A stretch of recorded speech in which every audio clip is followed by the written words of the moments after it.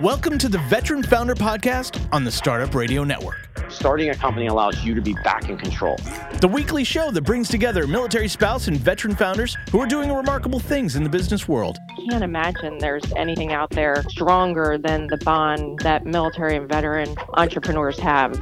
We'll hear their story, the story of their business, and lessons learned. Joy can override the worries and depression. Here are your hosts, Carmen Nazario and Josh Carter.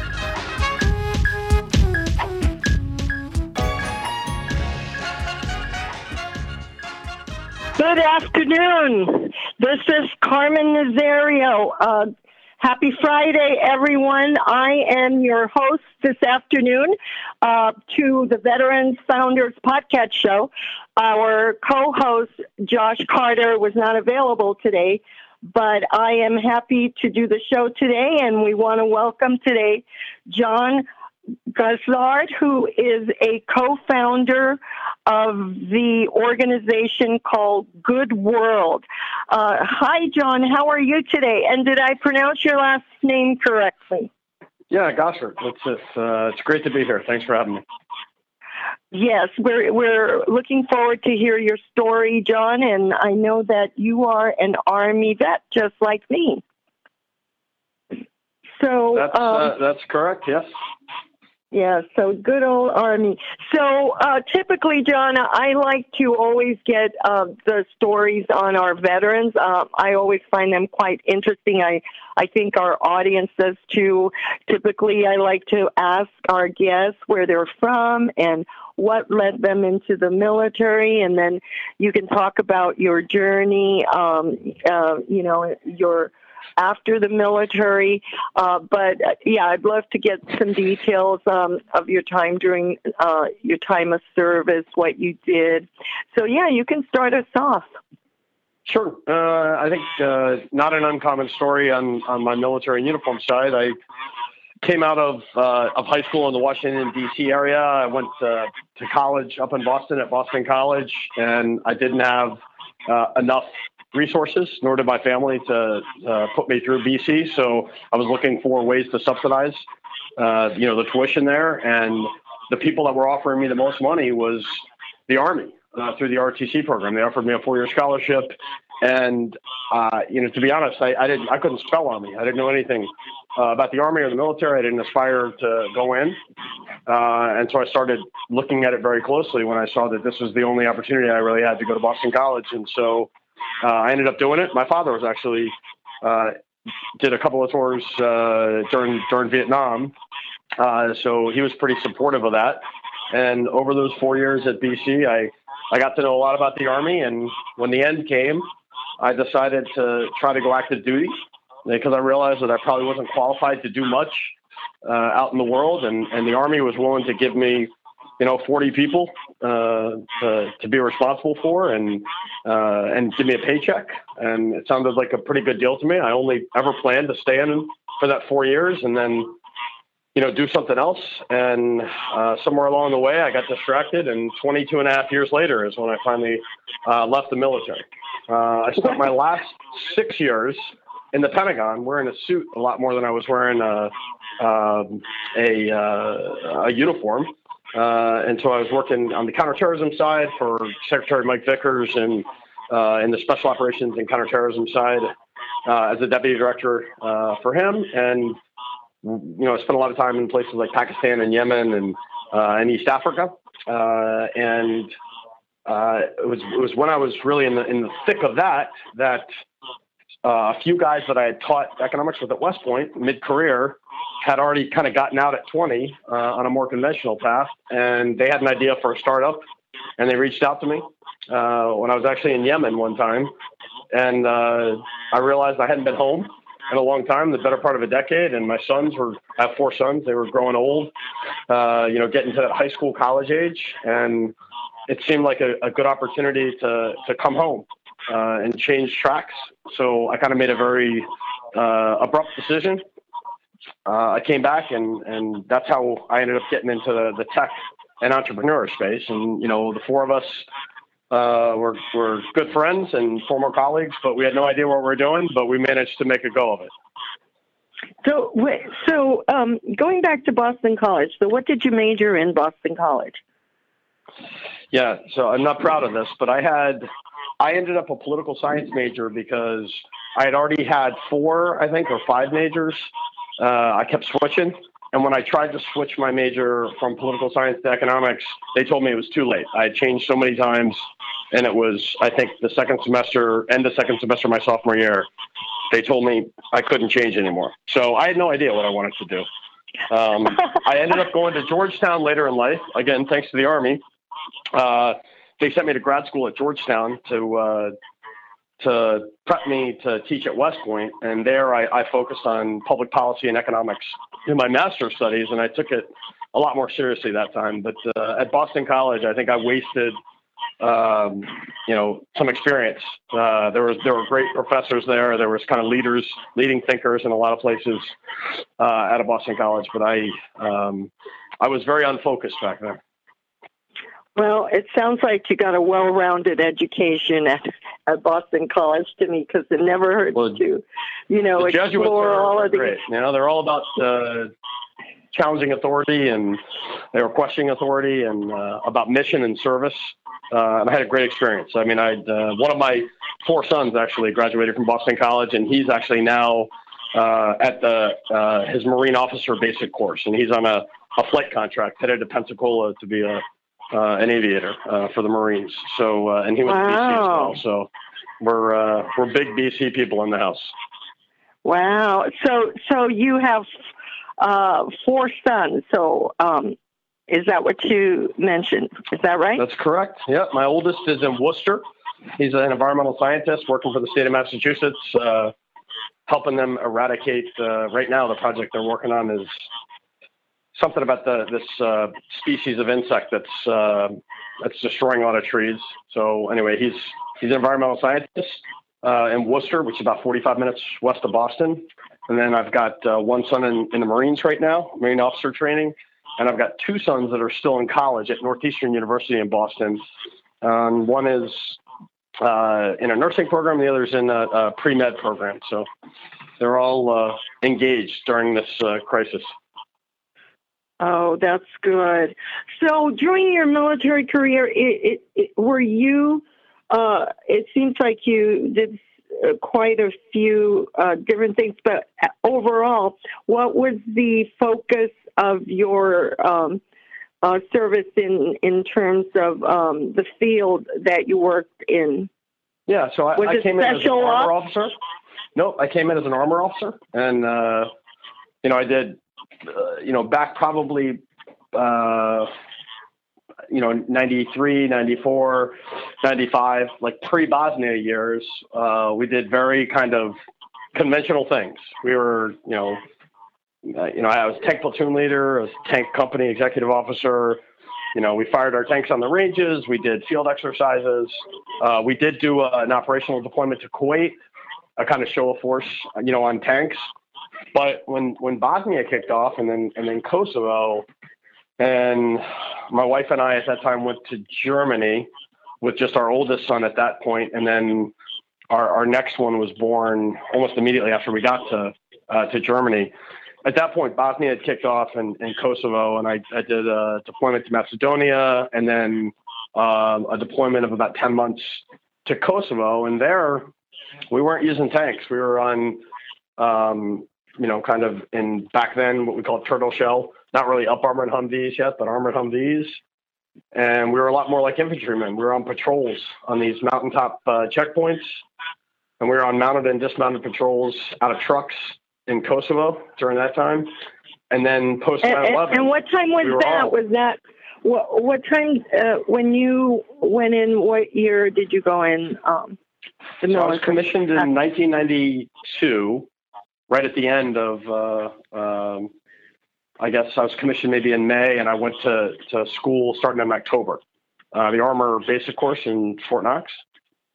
And then I reported to Fort Carson, Colorado in the spring of 93. And we went to Germany, I think, at the end of 95, and did a Macedonia deployment in 96, did a Kosovo deployment That was the 96, 97. I think 98, 99, or 99 was the Kosovo deployment. So, and then 9/11 happened after, in fact, I think it happened when I was getting ready to go to West Point, and I actually got cut short. I did 2 years at West Point teaching, and then left early. I got picked up early for major in CGSC, and I left quickly. My family stayed back at West Point, and I went to CGSC at Leavenworth, and we went actually back to Colorado, and that's where I took over pretty quickly after that as an S3 of a task force, and did a few Iraq deployments. And there, not a lot of tanks. We're a lot like infantry, out of gun trucks and dismounted patrols. So you mentioned that when you went in the military as an armor officer, you immediately had 40 people assigned to you. So you stepped right into a leadership role. Did you feel prepared for that? I don't think the institution didn't prepare me. I just think I wasn't prepared. I was, probably like a lot of us aren't, but probably especially me. I was not particularly mature. I understood it was serious business, but I don't think I was well prepared. But that's another thing that I do love about the military, is that it's they give people the room to succeed and fail. And, I found my style pretty quickly because you had to. Otherwise, you would, get moved out and somebody else would get moved into that. So I think that the program and, my course at Knox and the people that I worked for prepared me well. But me personally, I probably was not as prepared as I would have liked to have been. I was pretty intimidated by the whole thing. Yeah. I like what you said. You found your style. What was your style, or is your style?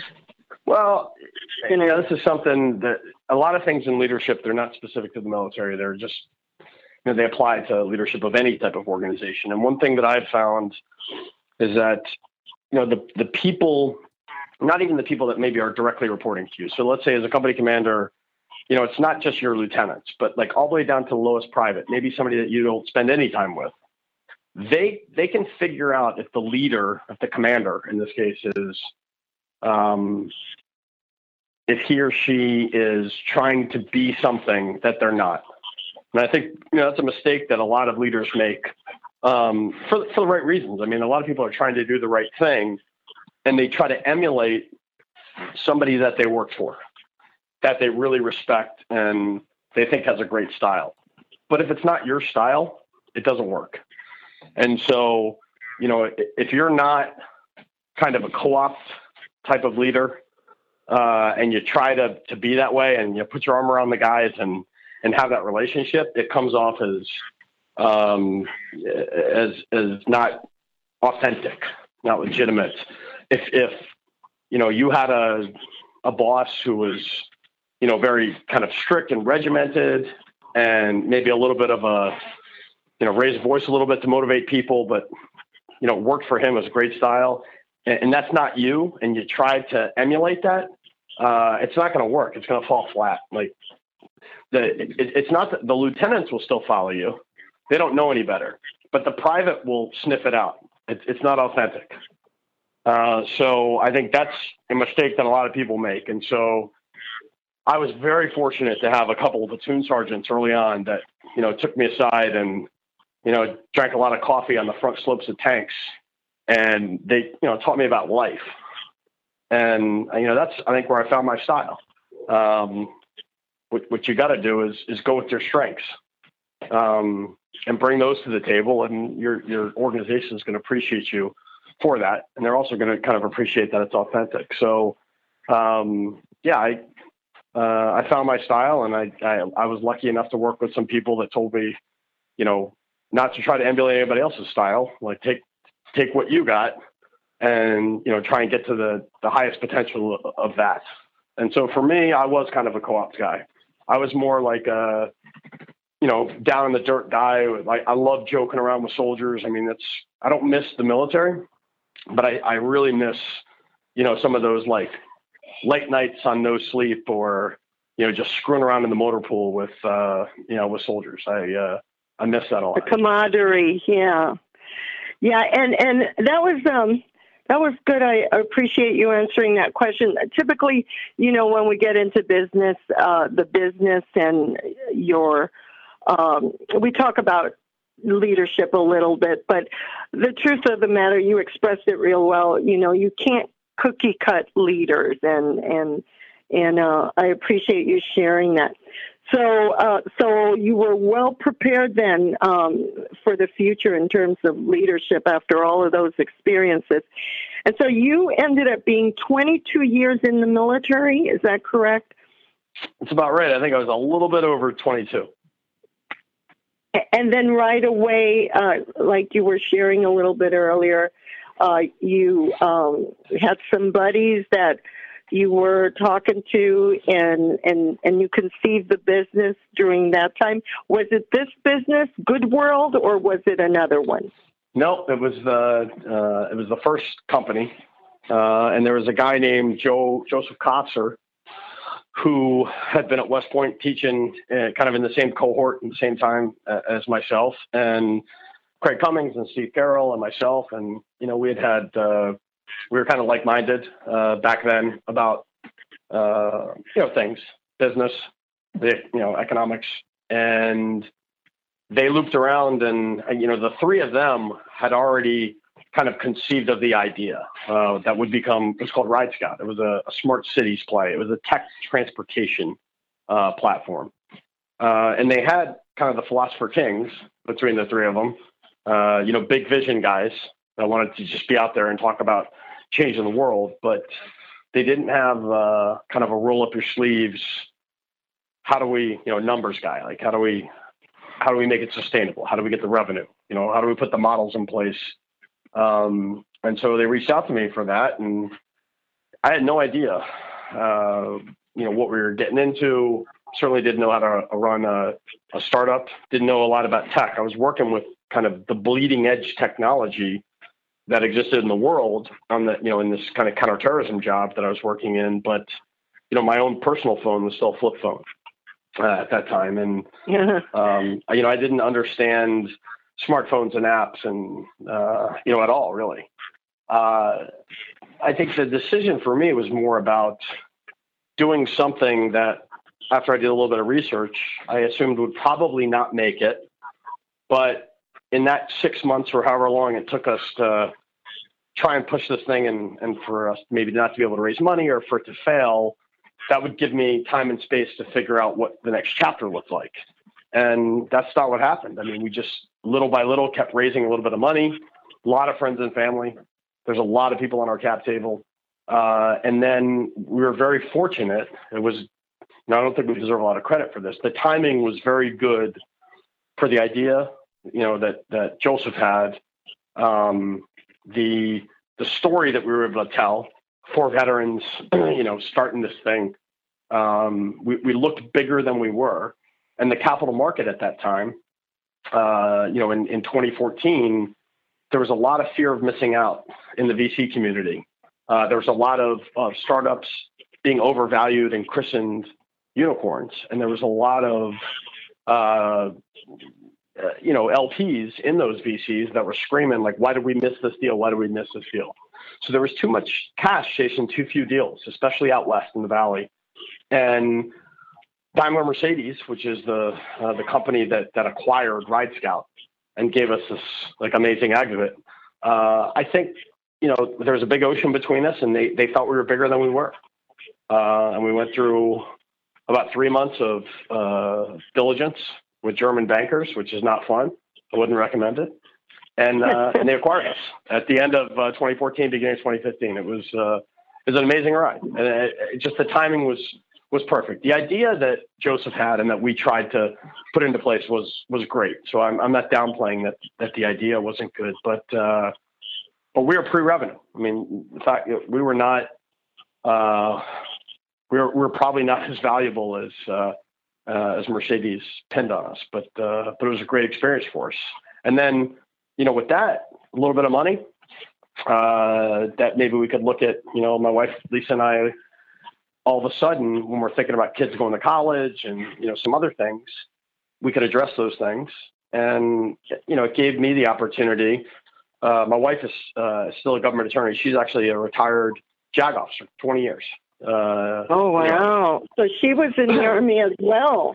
Whole time, yeah. And it was, it was very difficult because I was gone a lot, and that was pretty disproportionate, of kind of responsibilities. I was pulled out and gone a lot. But yeah, she continues. She's a government attorney right now in Dodea, and we had a little bit of time and space. So she had this great job. She was, getting her military retirement and disability. I had a retirement, and I said maybe I'll try to do one more thing, do something else, and that's when Dale and I founded Good World in 2015. And I didn't think that we'd still be a seed stage startup in 2020, but we are. But we're turning the corner now. There's good things afoot. It's been a long road for us. So in 2015, that's when you and the co-founder, you're the co-founder and the founder started the Good World then, right? That's right. So I met Dale when we were actually going through diligence with Daimler for Ride Scout. And Dale it was her and an intern and her laptop, and she was working out of an accelerator, started the accelerator space called 1776 in Washington, D.C. And that's where we were based out of.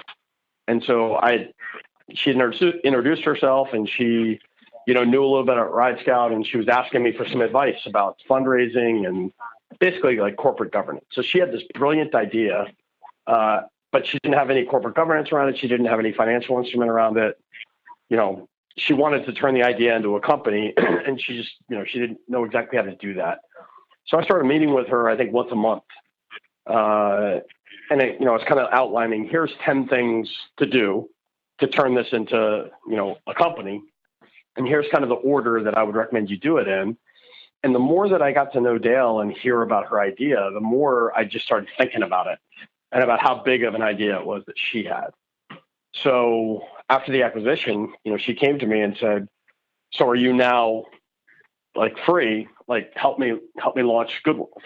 And it wasn't exactly that clean because obviously, post-acquisition, there's requirements from the acquiring company. I was by named in the MIPA. But I did find a way to negotiate my way out of that in the near term. And in 2015, I did. I agreed to do it. And Dale and I launched Good World and haven't looked back since. Wow. So this is a good point to just take a commercial real quick, John, and then we'll come back. This is really interesting. So I want to pick up where we're leaving off right now, okay? CPA Dudes, where accounting is never boring. Their price is not based on time. Instead, customers decide what to pay them. They don't charge you for sending invoices, phone calls, emails, texts, or meetings. They just get the damn job done. Find them at cpadudes.com/startupradio. Today's episode of The Veteran Startups is brought to you by Publicize, a deconstructed PR subscription service which generates effective visibility for your business. For instance, media relations. Publicize handles all communications with the media and any content required to do this, press releases, editorial pitches, etc. And they offer a wide range of PR products and abilities out of which you can construct the PR package right for the future of your business. Check them out at publicize.co and tell them Carmen and Josh sent you.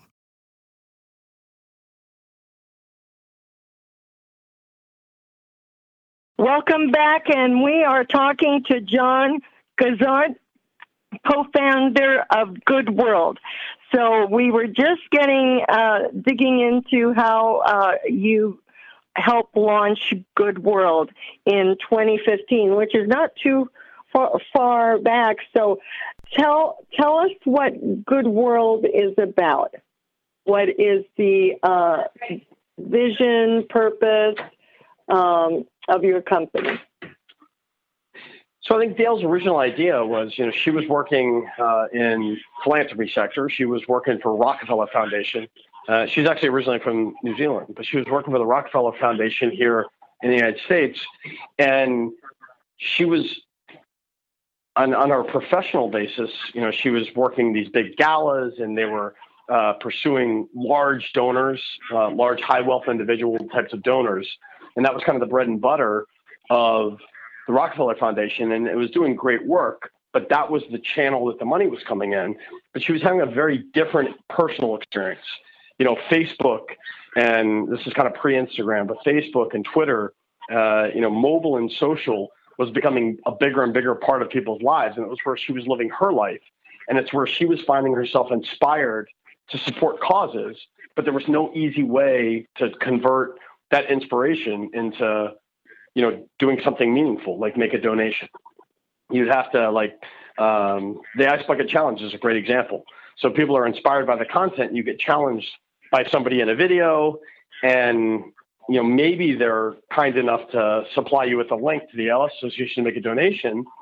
But if you hit that link, you have to fill out over 20 fields of information and pull out your credit card to make a donation. So there was 700 million pieces of content created as part of the Ice Bucket Challenge. But when and they raised a ton of money. It's amazing. They did $120 million in just about 8 weeks at the height of the campaign, which is absolutely amazing. In fact, Pete Frates, who's kind of at the center of this, his ALS is what started the campaign. His mother started the campaign. He's a Boston College baseball player. So I love the campaign. They raised a ton of money. But that $120 million, if you do the math backwards, it was less than a 2% conversion rate. So what was happening is you had all these people that were inspired to make content, but they weren't actually donating. And it's because it was too hard. So, Dale was trying to figure out a way and find a technical partner that could help her find a way to let people convert in the moment, right? Everybody was trying to figure out how can we take people that are inspired on social media and redirect them to, basically like a web page or a payment form or something where you could have a secure payment experience and complete a donation.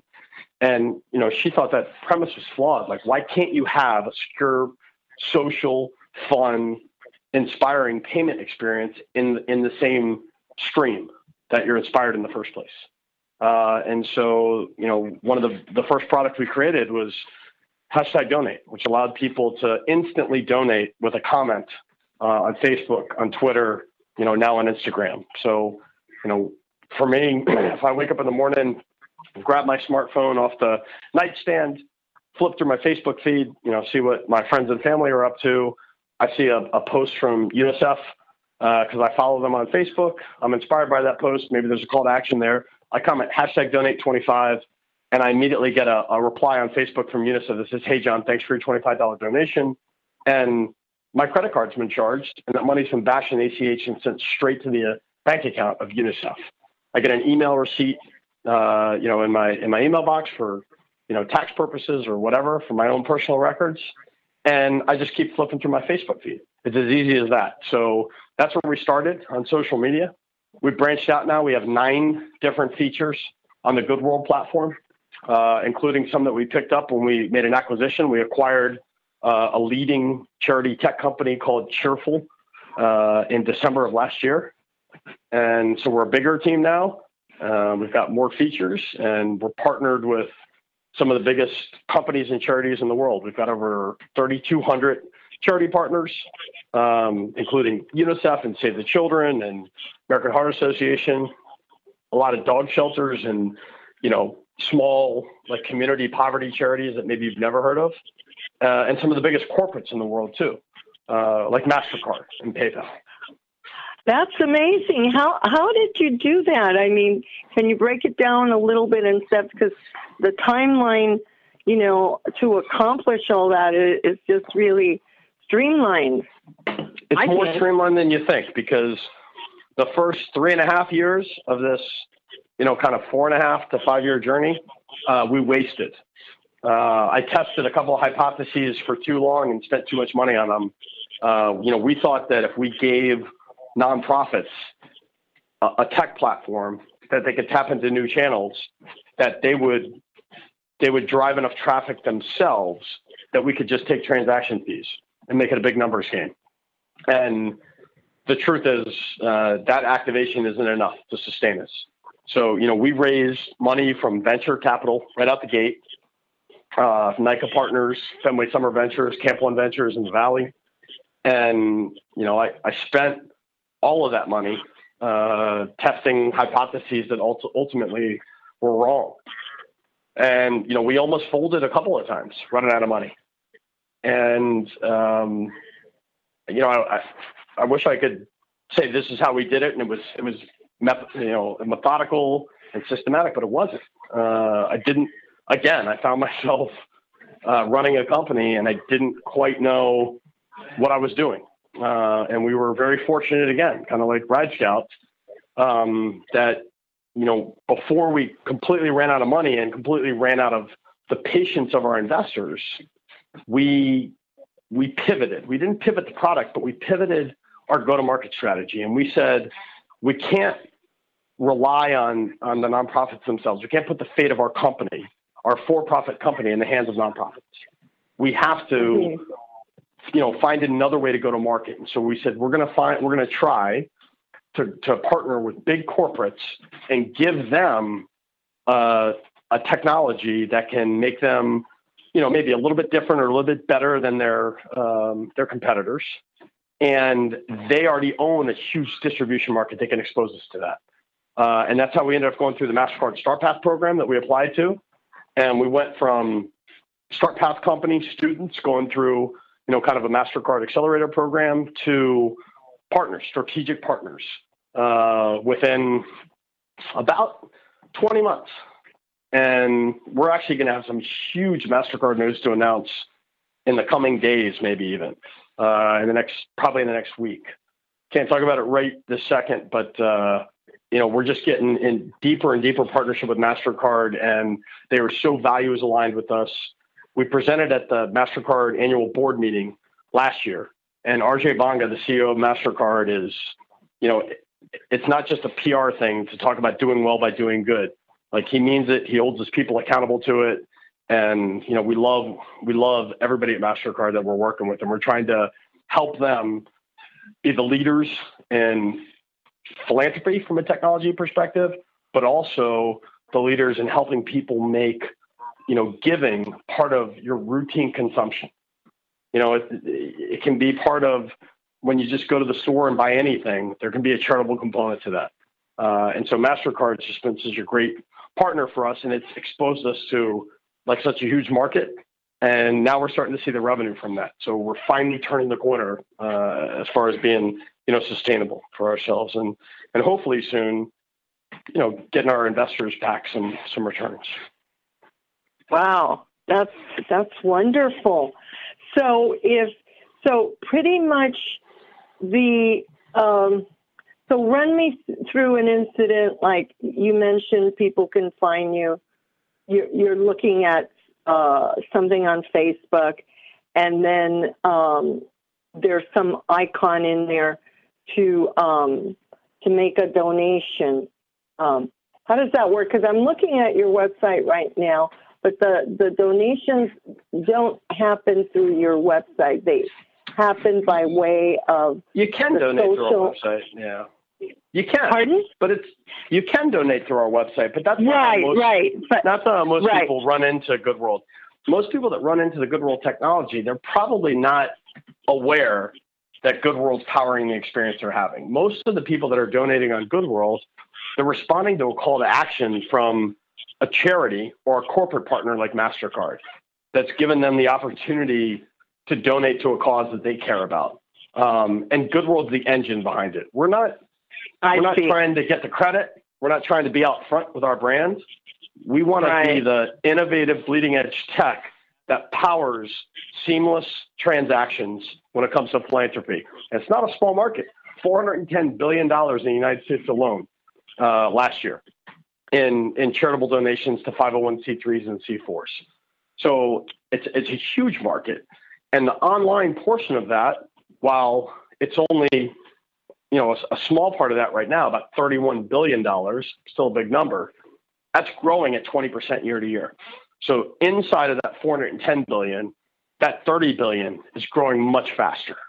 20% versus about 5%, 4% on the total giving. So, just like collateral mail started to die in the face of email, we're betting that digital giving, online giving, is going to, eventually encompass the market much more than, traditional check writing.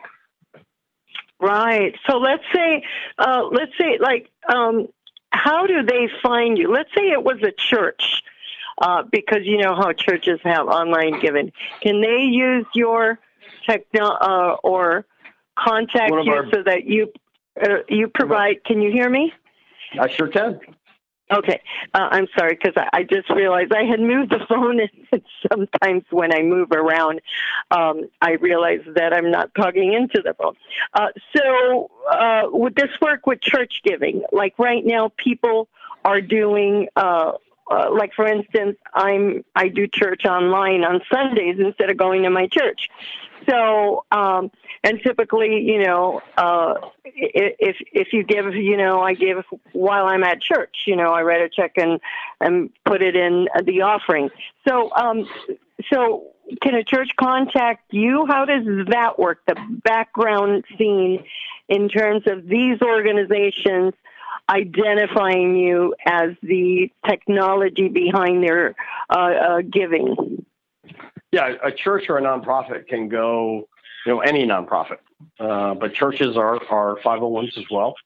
Any of them can go to goodworld.me, and they can actually sign up. They don't need to contact us and talk to us personally. They can actually onboard themselves for a lot of our tools.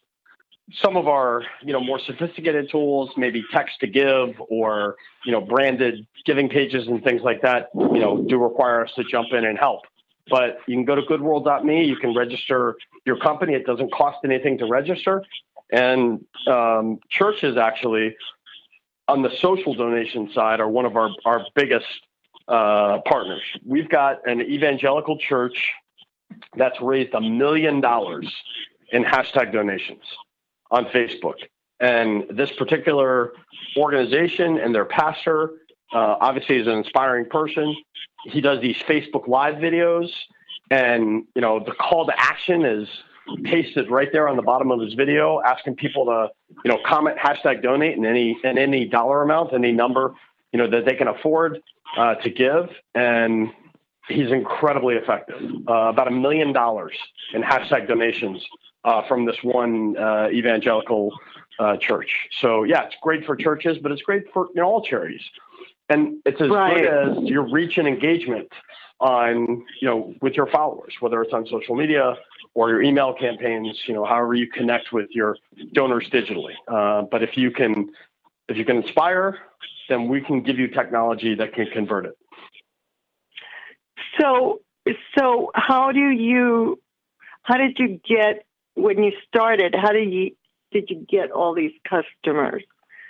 Yeah, so it started out like reaching out to friends, and more Dale's friends, the other half of the founding team than my friends. She came from the world of philanthropy, so it was asking like people to bet on her, and like please like help us and participate in this beta, and it was a lot of like just really asking favors. And our first product was, I'm not gonna lie, it was a little clunky. It wasn't the greatest experience, and it took us a while to learn how to be, as slick and elegant an experience as we've created now. And, those were lean days, but we were very lucky that, especially with me coming off the RideScout acquisition, I was able to put together a price round with VCs that gave us a lot of money. And so we didn't have kind of the gun to our head from ramp, and burn. And we hired a lot of people, and we tried to experiment a lot. And we had the luxury of doing that. So, yeah, it started very slow, but the value proposition is clear, because I wanted to get about 500 nonprofits together with, I was hoping for a few thousand donors that we could get enough data to try and figure out how much product market fit we had. And we ended up with 1,500 nonprofit partners as part of that push in the first 14, 15 months. So the value proposition was clear. And then it's a very incestuous industry. So, if one nonprofit's having success with our platform, they tell their friends about it. And their friends also are in the nonprofit industry. And so, like you mentioned, church, when this first evangelical church really started having success, we started getting all of these like Baptist preachers and churches reaching out to us and saying, like, we see all this success from this particular organization. Like, how do we get the same capability? And we're like, just go sign yourself up and start raising money. So we were fortunate, and we picked up on that momentum. Oh, I love your story. And it just, you've talked about, you've been so transparent about everything you've talked about. What would you say would be the biggest thing you've learned from this experience? What would you offer our audience in terms of this was, an aha moment or the biggest thing you've learned? I guess for this audience, we're talking about, veteran founders. Veteran founders. Maybe. And go ahead. And whoever else is on it may not necessarily be veterans. Yeah, yes. But I'd say like on the veteran side, one thing that I think post 9/11, and this is an opinion that I hold that's somewhat controversial. There is kind of service has become sacrosanct in our society from a political perspective, and I'm not saying that like service shouldn't be respected. It absolutely should be. But I think we're setting our transitioning veterans, and, whether they're retirees or whether they're, people that have served for, a tour or two and then, are moving into the civilian world. I think we're doing them a disservice by this big message that veterans can seamlessly step from service into the business world, and that somehow they're more qualified than somebody that hasn't served. I don't find that to be the case. And I think anybody that spent a minute in the military will tell you that it's pretty representative of the population. There are people that excel and that do great and are great leaders. And there's also people that aren't, in the military, just like in the rest of the world. And a person that's very successful in the military is probably a person that's very likely to be very successful in other endeavors, because those things that made that person successful in the military are the same things that you need to be successful in, let's say, the business world or other civilian endeavors. Similarly, if a person, was not that good, in their military service, they're probably, with some exceptions, of course, not going to be that good, in transitioning. So I think what's really important, for our transitioning veterans is that we find like what's the fit for them. And I don't think that we should be telling, corporate America that if they're not just like hiring a veteran because they're a veteran, that somehow, there's something wrong with them. You don't want to set up a guy for failure by hiring him or her for a position that they're not qualified for, they're not going to excel in. So, picking somebody just because they have military service when they're not qualified to do the job, that actually does a disservice to the veteran. And so, I think post 9/11, we've had a hard time balancing showing respect for the service of our veterans and setting them up for success in the business world. But again, that's just, that's something that's become clear to me along the way. And we've certainly hired our share of vets in the two companies that I've started so far. Right. So, but I believe you were talking about two different things there. You're talking about the veterans that come out and start a business right away, and some folks may think, oh yeah, they're good to do that because of their military background, but that's not necessarily so. And I'm agreeing. Or if you're just agreeing them, right? with you. Or if you're just hiring them, even if they're not coming out and starting a business, if they're coming out and saying, I was a squad leader or a platoon sergeant or a platoon leader or a executive officer, then ergo I will be a great VP, at Amazon. That may be Right. but it also may not be true. Right. No, I got your point there. But there are other great qualities about veterans in terms of hiring them. They work. I mean, the ones I've hired, I own a company too. They work hard and they have just good ethics and they've had a lot of experiences. Great experiences, especially if, the veterans that have traveled or have been in. I've got this girl that came out of the Navy that spent 10 years, and she had just a lot to offer us, more so than she probably even knows. But then I do get your drift in terms of not making assumptions because they were in leadership in the military that they're going to just perform to that standard in the commercial world, because it's a whole different ballgame. Yeah. It's just, and there are absolutely things that I think you would probably agree with me that are things that you take with you from the military that are helpful to take with you.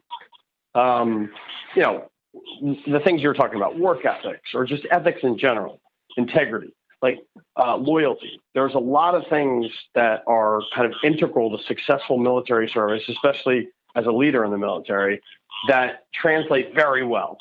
But there's also, maybe as many, if not more, things that you have to leave behind. The hierarchy that we put a premium on in the military, and the protocol associated with that hierarchy, unless you're going to work for, a defense contractor where everybody's retired and coming from the same farm, that certainly doesn't translate well in the startup world. In fact, you're not going to make it. You got to drop that. If you think that you can kind of, forcefully direct people, and instill, some sort of disciplinistic fear into them, that's not how a startup world works, especially with engineers. You're not going to get an engineer to lift a finger, if you take that hierarchical approach. And so you have to learn what are those characteristics, and what's that persona that I gained in the military that applies outside the military, and what are the things that I have to leave behind. And if you don't get that right, it can be a very frustrating transition. I agree. So certainly those are some good talking points that, make a good takeaway for this podcast. So I really want to thank you for, John, for participating. I just realized it went by fast. I mean, I love the story, and I wish you all the best. And let's tell our audience how they can find you. I'll let you tell them that. I like to be accessible to military or non-military. So I'm John Gossard. I'm easy to find online. The company's Good World. The site is goodworld.me. And, my email is john@goodworld.me.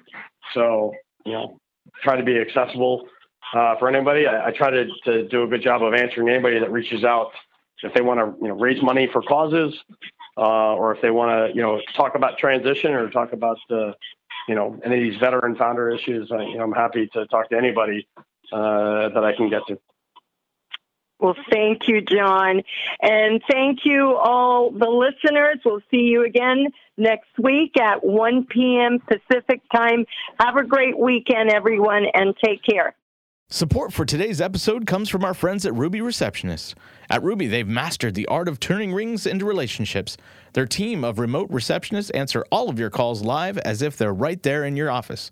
Together, you and Ruby transform your phone into the sales engine it was meant to be. Start setting your business apart today. Visit callruby.com/startup radio to sign up, or better yet, call them at 833-861-8100 and use promo code StartupRuby. You're listening to the Startup Radio Network. Listen, learn, launch. 10% of our gross revenue goes directly to women entrepreneurs in developing countries around the world through Kiva's microfinance program.